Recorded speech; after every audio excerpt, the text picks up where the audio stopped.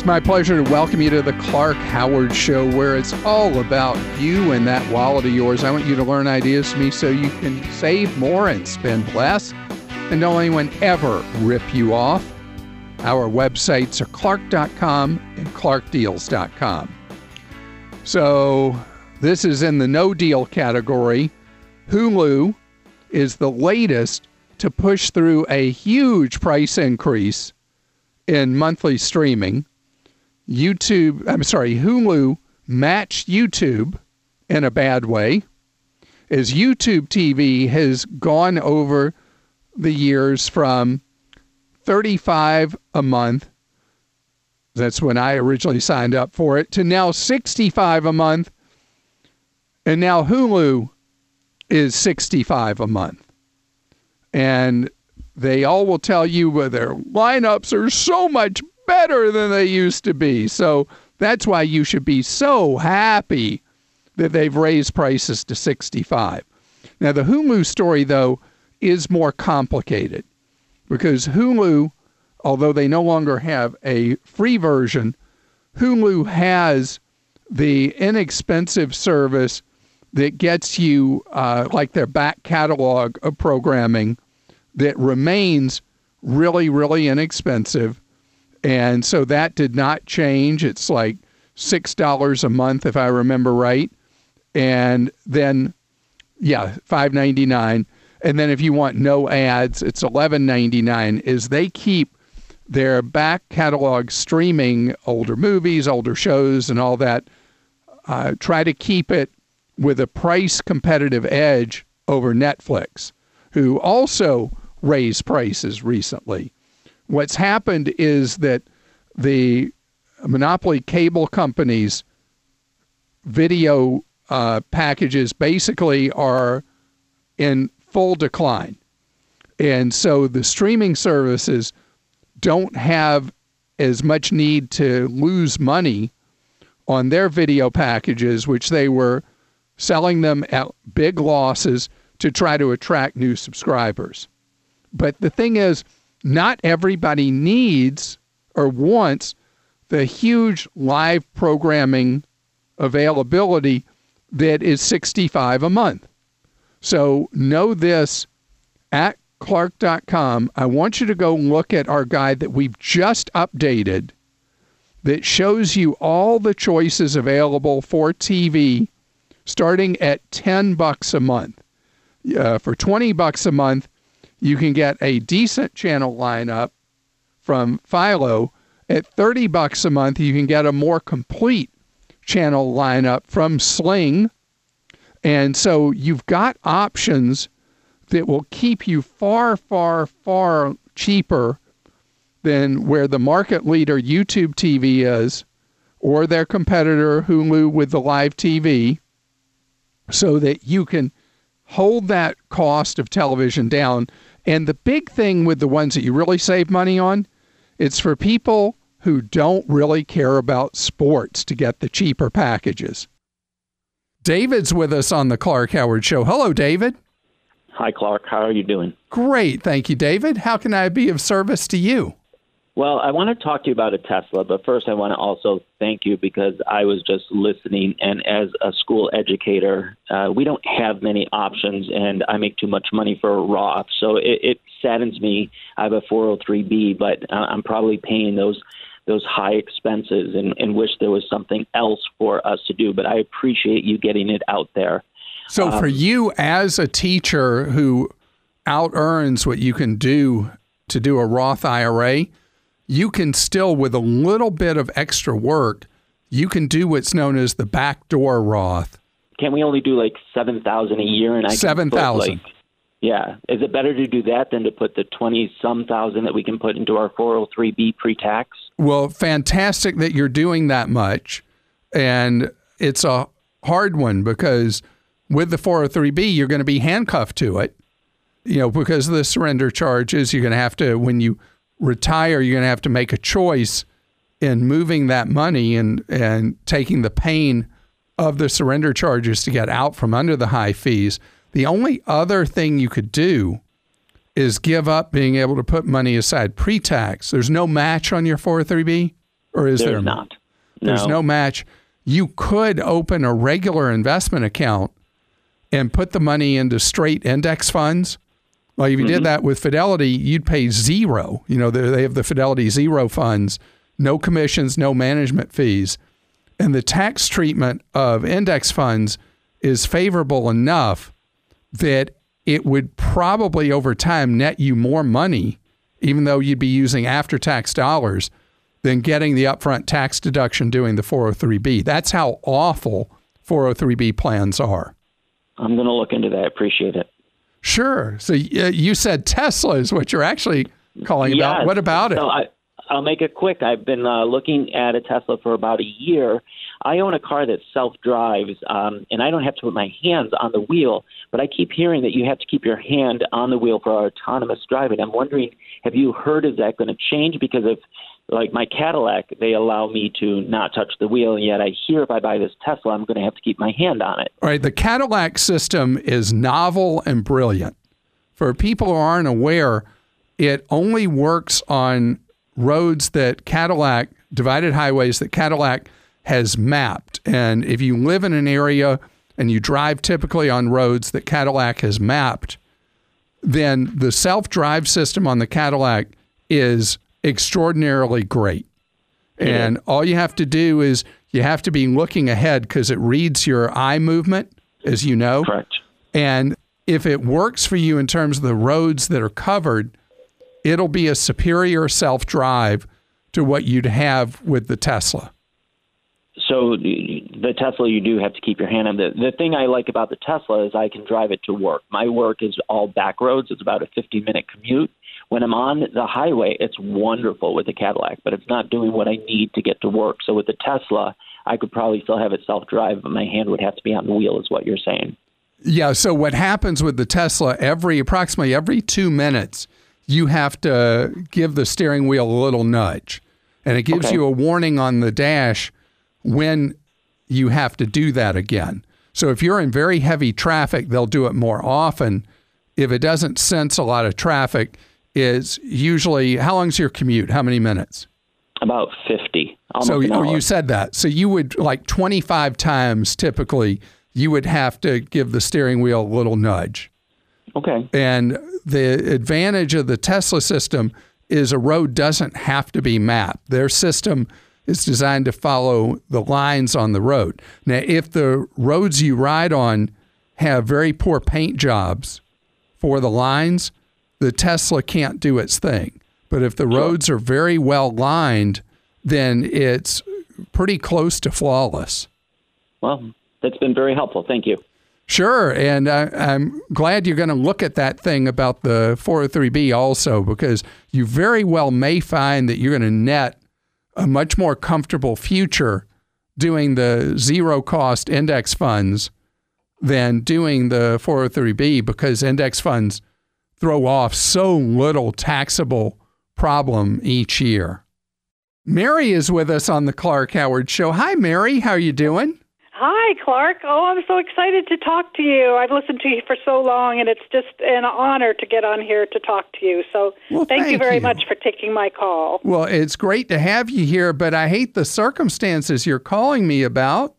It's a conundrum here. I recently have a long-term care policy that I've been paying into for about 14 years, so I have about $45,000, and I've never tapped it at all.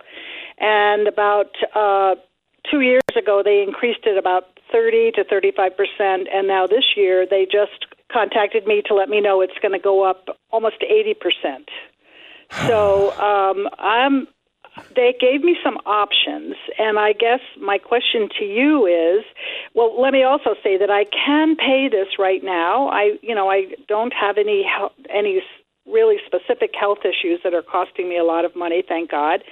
So I can pay the extra money, but they do give you some options. I could keep the current coverage and pay the premium increase. How much is the premium with the massive increase per year? $6,678.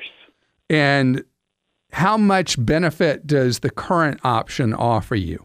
The current option offers me the daily maximum benefit of $297 a day, 3 years benefit period. I have an inflation compound 5% inflation protection, and then an elimination period of 90 days. Okay, I don't even need to hear the other options. If you can afford the $6,600 premium, do it, because the benefit for you is so gigantic. I mean, think about 3 years of payment, not even counting the inflation adjustment. If you needed long-term care, I mean, we're talking huge money here that they would be paying you. The benefit they would pay you would be approximately $325,000 against a premium of $6,678. And the reason that the premiums are going up so much is when they sold you this policy forever ago, they messed up. They calculated the use of these policies wrong, and the usage is so much higher, and people are living longer and not as healthy as the actuaries at the insurance companies calculated. So that's what happened.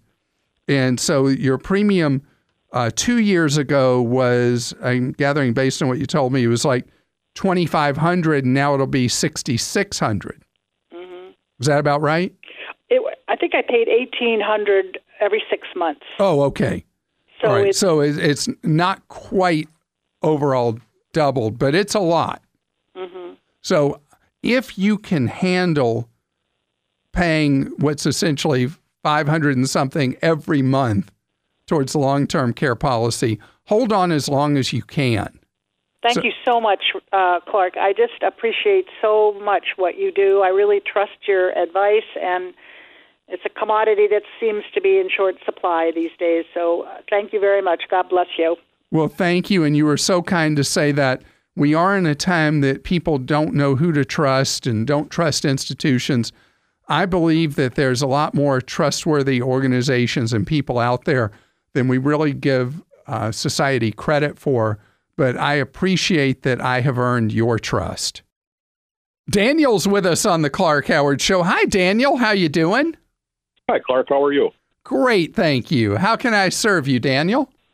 I have a question about prepaid credit cards. What would be a good way to go with that? Or would it be better off just to open up a checking savings account and getting a card through a bank or a credit union? Well, first of all, whatever you'd have today would have to have a Green Bay Packers logo on it, right? Absolutely. You're from Wisconsin. So the answer to the question is, several angles to it. First, if someone is eligible for USAA membership, doing an account through them would be great. Anybody who prior military had family that could make them eligible. But if somebody's not putting a lot of money into one, my favorite is the Bluebird card. Okay. You ever heard of Bluebird? It's from American Express. Yeah, I have heard of that. Bluebird.com is a great place to go to avoid all the normal junk banking fees. But the other thing that has given Bluebird a real run for its money are all these online banks that offer no-fee checking accounts. Really pioneered heavily by Ally Bank, but now there are a bunch of them that offer no fooling, no junk fee, no gotcha fee checking accounts. So no minimum balances. So you can have an account for your walking around money, your spending money, and have a no-fee debit card tied to it. And, I'm always nervous about debit cards. But this is a case that it may be, somewhat okay. Right, and I've always been nervous about the debit cards also. I'd much rather use a credit card. Well, yeah, credit cards are far preferable. But if you're looking for a no-fee account, Bluebird is the simplest, and it works for so many people. Thomas is with us on the Clark Howard Show. Thomas, you think you're a year or two away from buying a home. How can I be of service to you with that? Sure. Thanks for taking my call. So right now I have the down payment, or most of the down payment, sitting in stocks. And so I know it's not the best idea to have it in stocks, but I've gotten a 13% return over the last couple of years on it. So I'm wondering, should I just liquidate it and move it into like a CD or like a bond or something like that? Well, know that when you liquidate, you're going to have capital gains tax. You're going to have a tax bill on doing that. But you do, if you're planning to buy a home in 1 to 2 years, you do not want the money you're going to use for that home in stocks, because stocks are too volatile in the short term and put you at too much risk. So it would make sense for you to move money into either a money market account, depending on your tax bracket, a tax-free municipal bond fund, or into just one of the online banks, the best savings rates you can get. Gotcha. Okay, cool. I can do that. Do you have a sense what kind of tax bracket you're in? Like what kind of annual income you would guess you have? Yeah, I'm probably in the 24% tax bracket. Okay, so 24%, you're probably fine in regular old savings accounts. And if you go to bankrate.com, right on the front screen, there's a button for best savings rates. You can click on it, go past the ones that are their ad ones that people pay ads for placement, and then you'll see the list of the best rates in the country on savings. Fantastic. Appreciate it. The interest rate, I should tell you, the interest rate on those things can change daily. They've been going down, but it's still much better than you're going to do at any traditional bank on FDI-insured savings available to you as you need it. Great to have you here on the Clark Howard Show, where it's all about you and that wallet of yours. I want you to learn ideas from me so you can keep more of what you have. Our websites are clark.com and clarkdeals.com. So I got to make sure you are aware of a really scammy thing going on right now. We are in the midst of open enrollment for healthcare, many employers having their open enrollment for their employer plans, and individuals that buy coverage through the what some people still refer to as the Obamacare exchange, healthcare.gov. Some states have their own exchanges you go to. Those plans have moderated in price of late. Most states have actually seen prices really not move much at all, or weirdly, in a number of cases, even as healthcare costs have gone up, the costs have actually declined a little.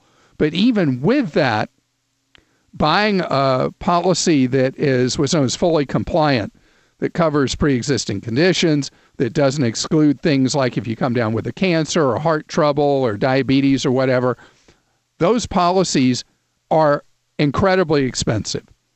If you don't qualify for a subsidy of your plan based on your income, you're paying that full cost, which is humongous. But beware and wary of people out there running fake ads a lot on social media and on the internet for what they're calling Trumpcare plans. USA Today found that these posts are everywhere. There actually is no such thing as Trumpcare plans. And it's a false way to get people to click who think they're buying a real full health care plan. These are not. These things that are being peddled as Trumpcare are plans that are allowed to exclude pre-existing conditions. They're supposed to be for a temporary short-term need that was originally defined as 90 days, but now are able to be sold in an annual cycle. They are allowed to exclude whatever conditions they wish and have tight limits on what they pay. The premiums will be very, very cheap, but they come in a category that I refer to as junk health plans. They have nothing to do with President Trump. It's just that marketeers are using his name and the fake phrase Trumpcare as a way to market them, and know that what you're buying is not real health coverage. What is true is if you don't qualify for a subsidy on healthcare.gov, These will be very, very inexpensive, relatively speaking. But remember, they don't have to cover pre-existings, and they don't have to cover any condition they don't want to have to cover. And after a certain amount of money, you can run out of coverage regardless. So be very wary and careful and alert. Arlen is with us on the Clark Howard Show. Hello, Arlen. Hello, Clark. Appreciate you taking my call. Well, great to have you here. You have an investment question for me, don't you? Yes, sir. A friend suggested putting money in a life insurance retirement plan, or LIRP. If what he says is factual, a LIRP seems too good to be true. Is a LIRP a good idea or mostly just a scam? Well, it's not a scam, but it is not something that is too good to be true. Tell me exactly what you were told about why a life insurance retirement plan would be great for you to do.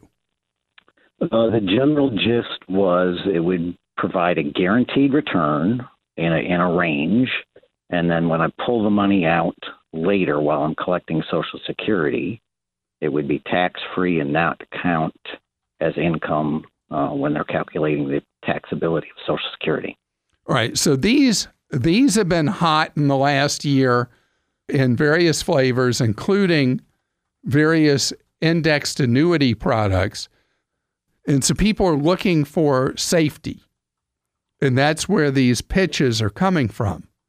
But right. What you're told is that it's stock investing without risk. And let me deal with that part first. So okay. The insurance company, in return for you giving them money in various forms of life insurance or annuities, that they say that if the market collapses, we guarantee that you'll get back at least what you put into it. That's kind of what you've been told, right?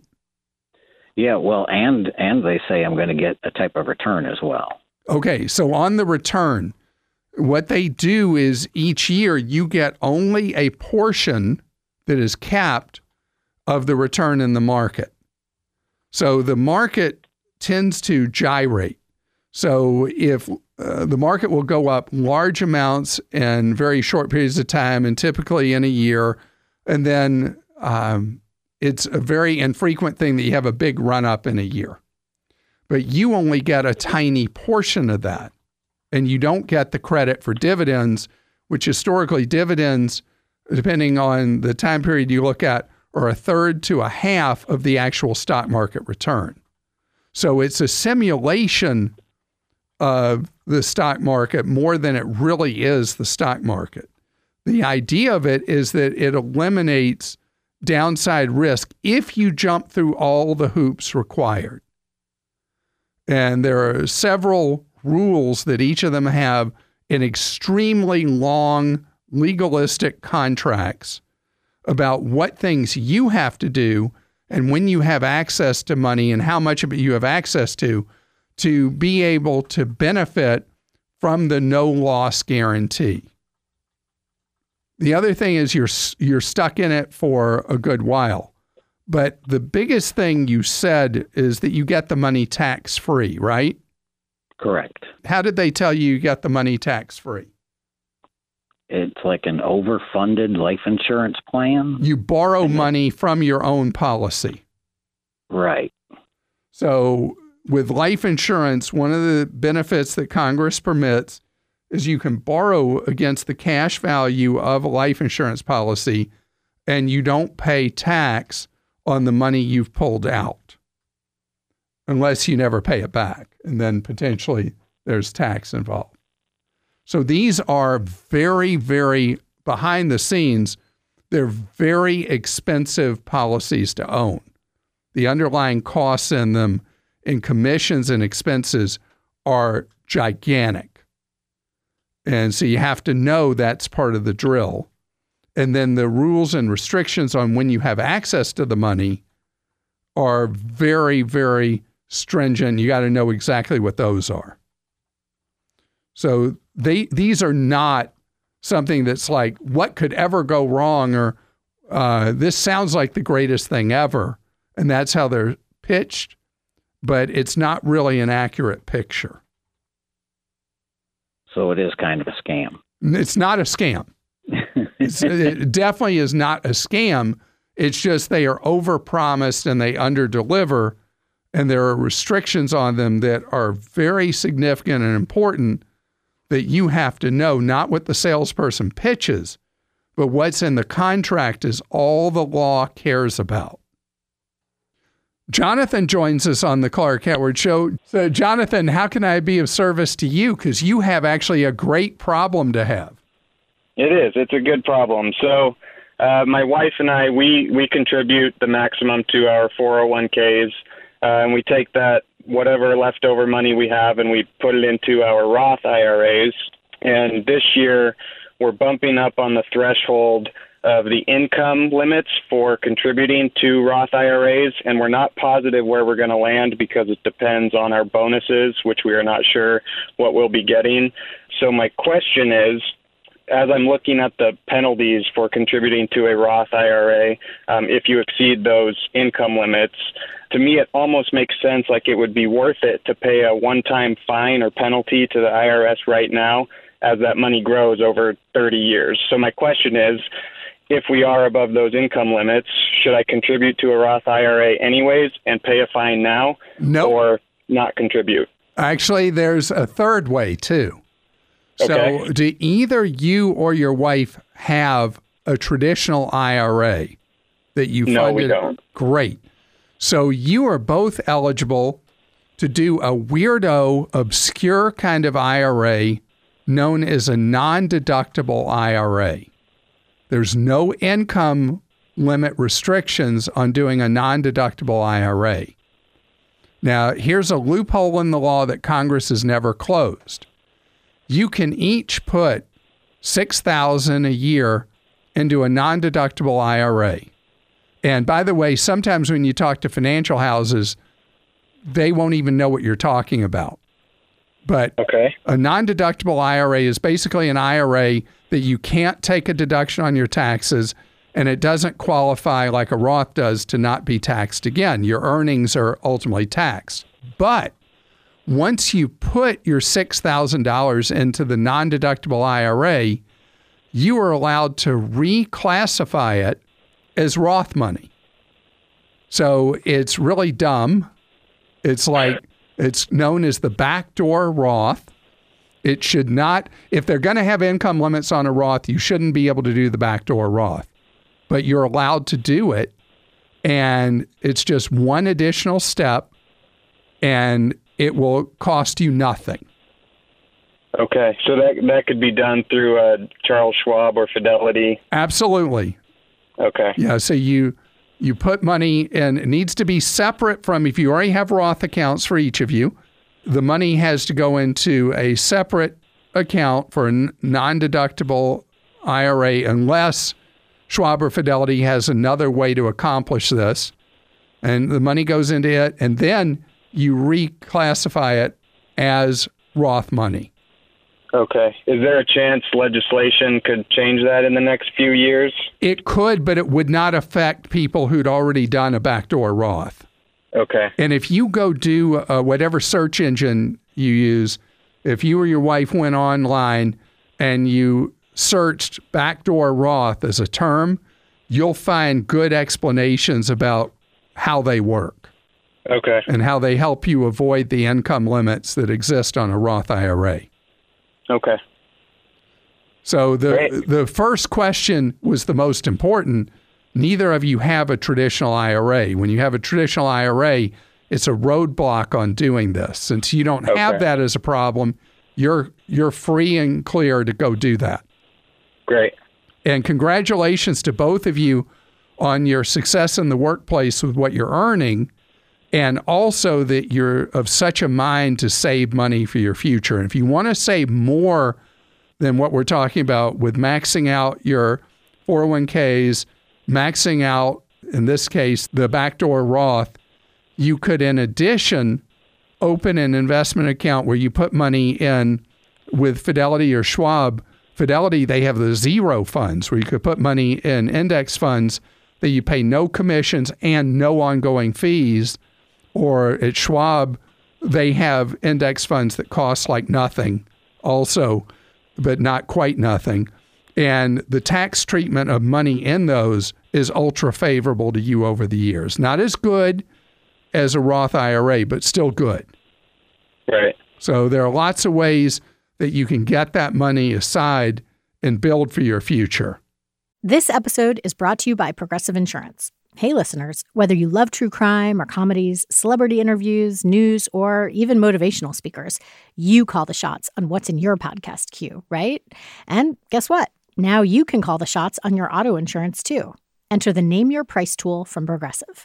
The Name Your Price tool puts you in charge of your auto insurance by working just the way it sounds. You tell Progressive how much you want to pay for car insurance. Then they'll show you a variety of coverages that fit within your budget, giving you options. Now, that's something you'll want to press play on. It's easy to start a quote, and you'll be able to choose the best option for you fast. It's just one of the many ways you can save with Progressive Insurance. Quote today at Progressive.com to try the Name Your Price tool for yourself and join over 28 million drivers who trust Progressive. Progressive Casualty Insurance Company and Affiliates. Price and coverage match limited by state law. Victoria is with us on the Clark Howard Show. Hello, Victoria. Hi. Victoria, you have a question about jewelry. Now, what would make you think I'd know anything about jewelry? Because you've been talking about all these lab diamonds. That's getting me all scared. I'm sorry. They are the future, because think about it. I mean, isn't it weird that in a laboratory, they can make a diamond that's perfect every time of any size and make it chemically identical to a diamond dug out of the earth? Yes, it's insane. So are you wondering if you should be buying these, or what are you thinking? So I have a diamond, obviously has sentimental value, but it makes me think that with all these new lab diamonds, there's no difference. And wouldn't that depreciate the value of my current diamond? It's not happened here in the United States yet, but it's happening some overseas where the market proliferating with the lab diamonds that are chemically identical has really started to impact the traditional diamond market for diamonds dug out of the ground. But here's the thing. A diamond that you have already is not worth anything like what you paid for it. Diamonds depreciate much faster and by a much greater amount than like a car when you buy it. And diamonds are a lifestyle purchase. So you can't think of a diamond in any way, shape, form, or fashion as like an investment.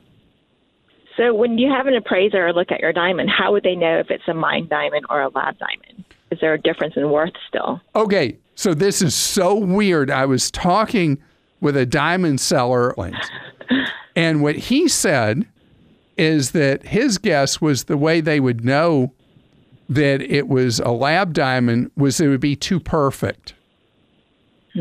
Because the ones dug out of the earth are going to have occlusions and the color's not going to be perfect. And the lab diamonds are so flawless that would be what might tip off a graduate gemologist to what's a lab one versus what's one dug out of the earth. Okay. So I should just keep my diamond and just You should enjoy your diamond. If it has sentimental value to you and you enjoy it. And in the future, as the lab diamonds take steadily more market share because the price point differences, and you want another piece of jewelry, maybe you buy one of these and see what you think of it. Okay. Thank you. Sure. Appreciate it. Absolutely. So there's going to be, at least for a while, there's going to be two markets in the United States. There's going to be the traditional engagement market where people will probably continue to buy dug out of the earth diamonds. But then there's going to be a wider jewelry market that people wear jewelry for special occasions or whatever that will steadily gravitate towards the lab created diamonds. At least that's my guess where things are headed, Victoria. You're listening to The Clark Howard Show.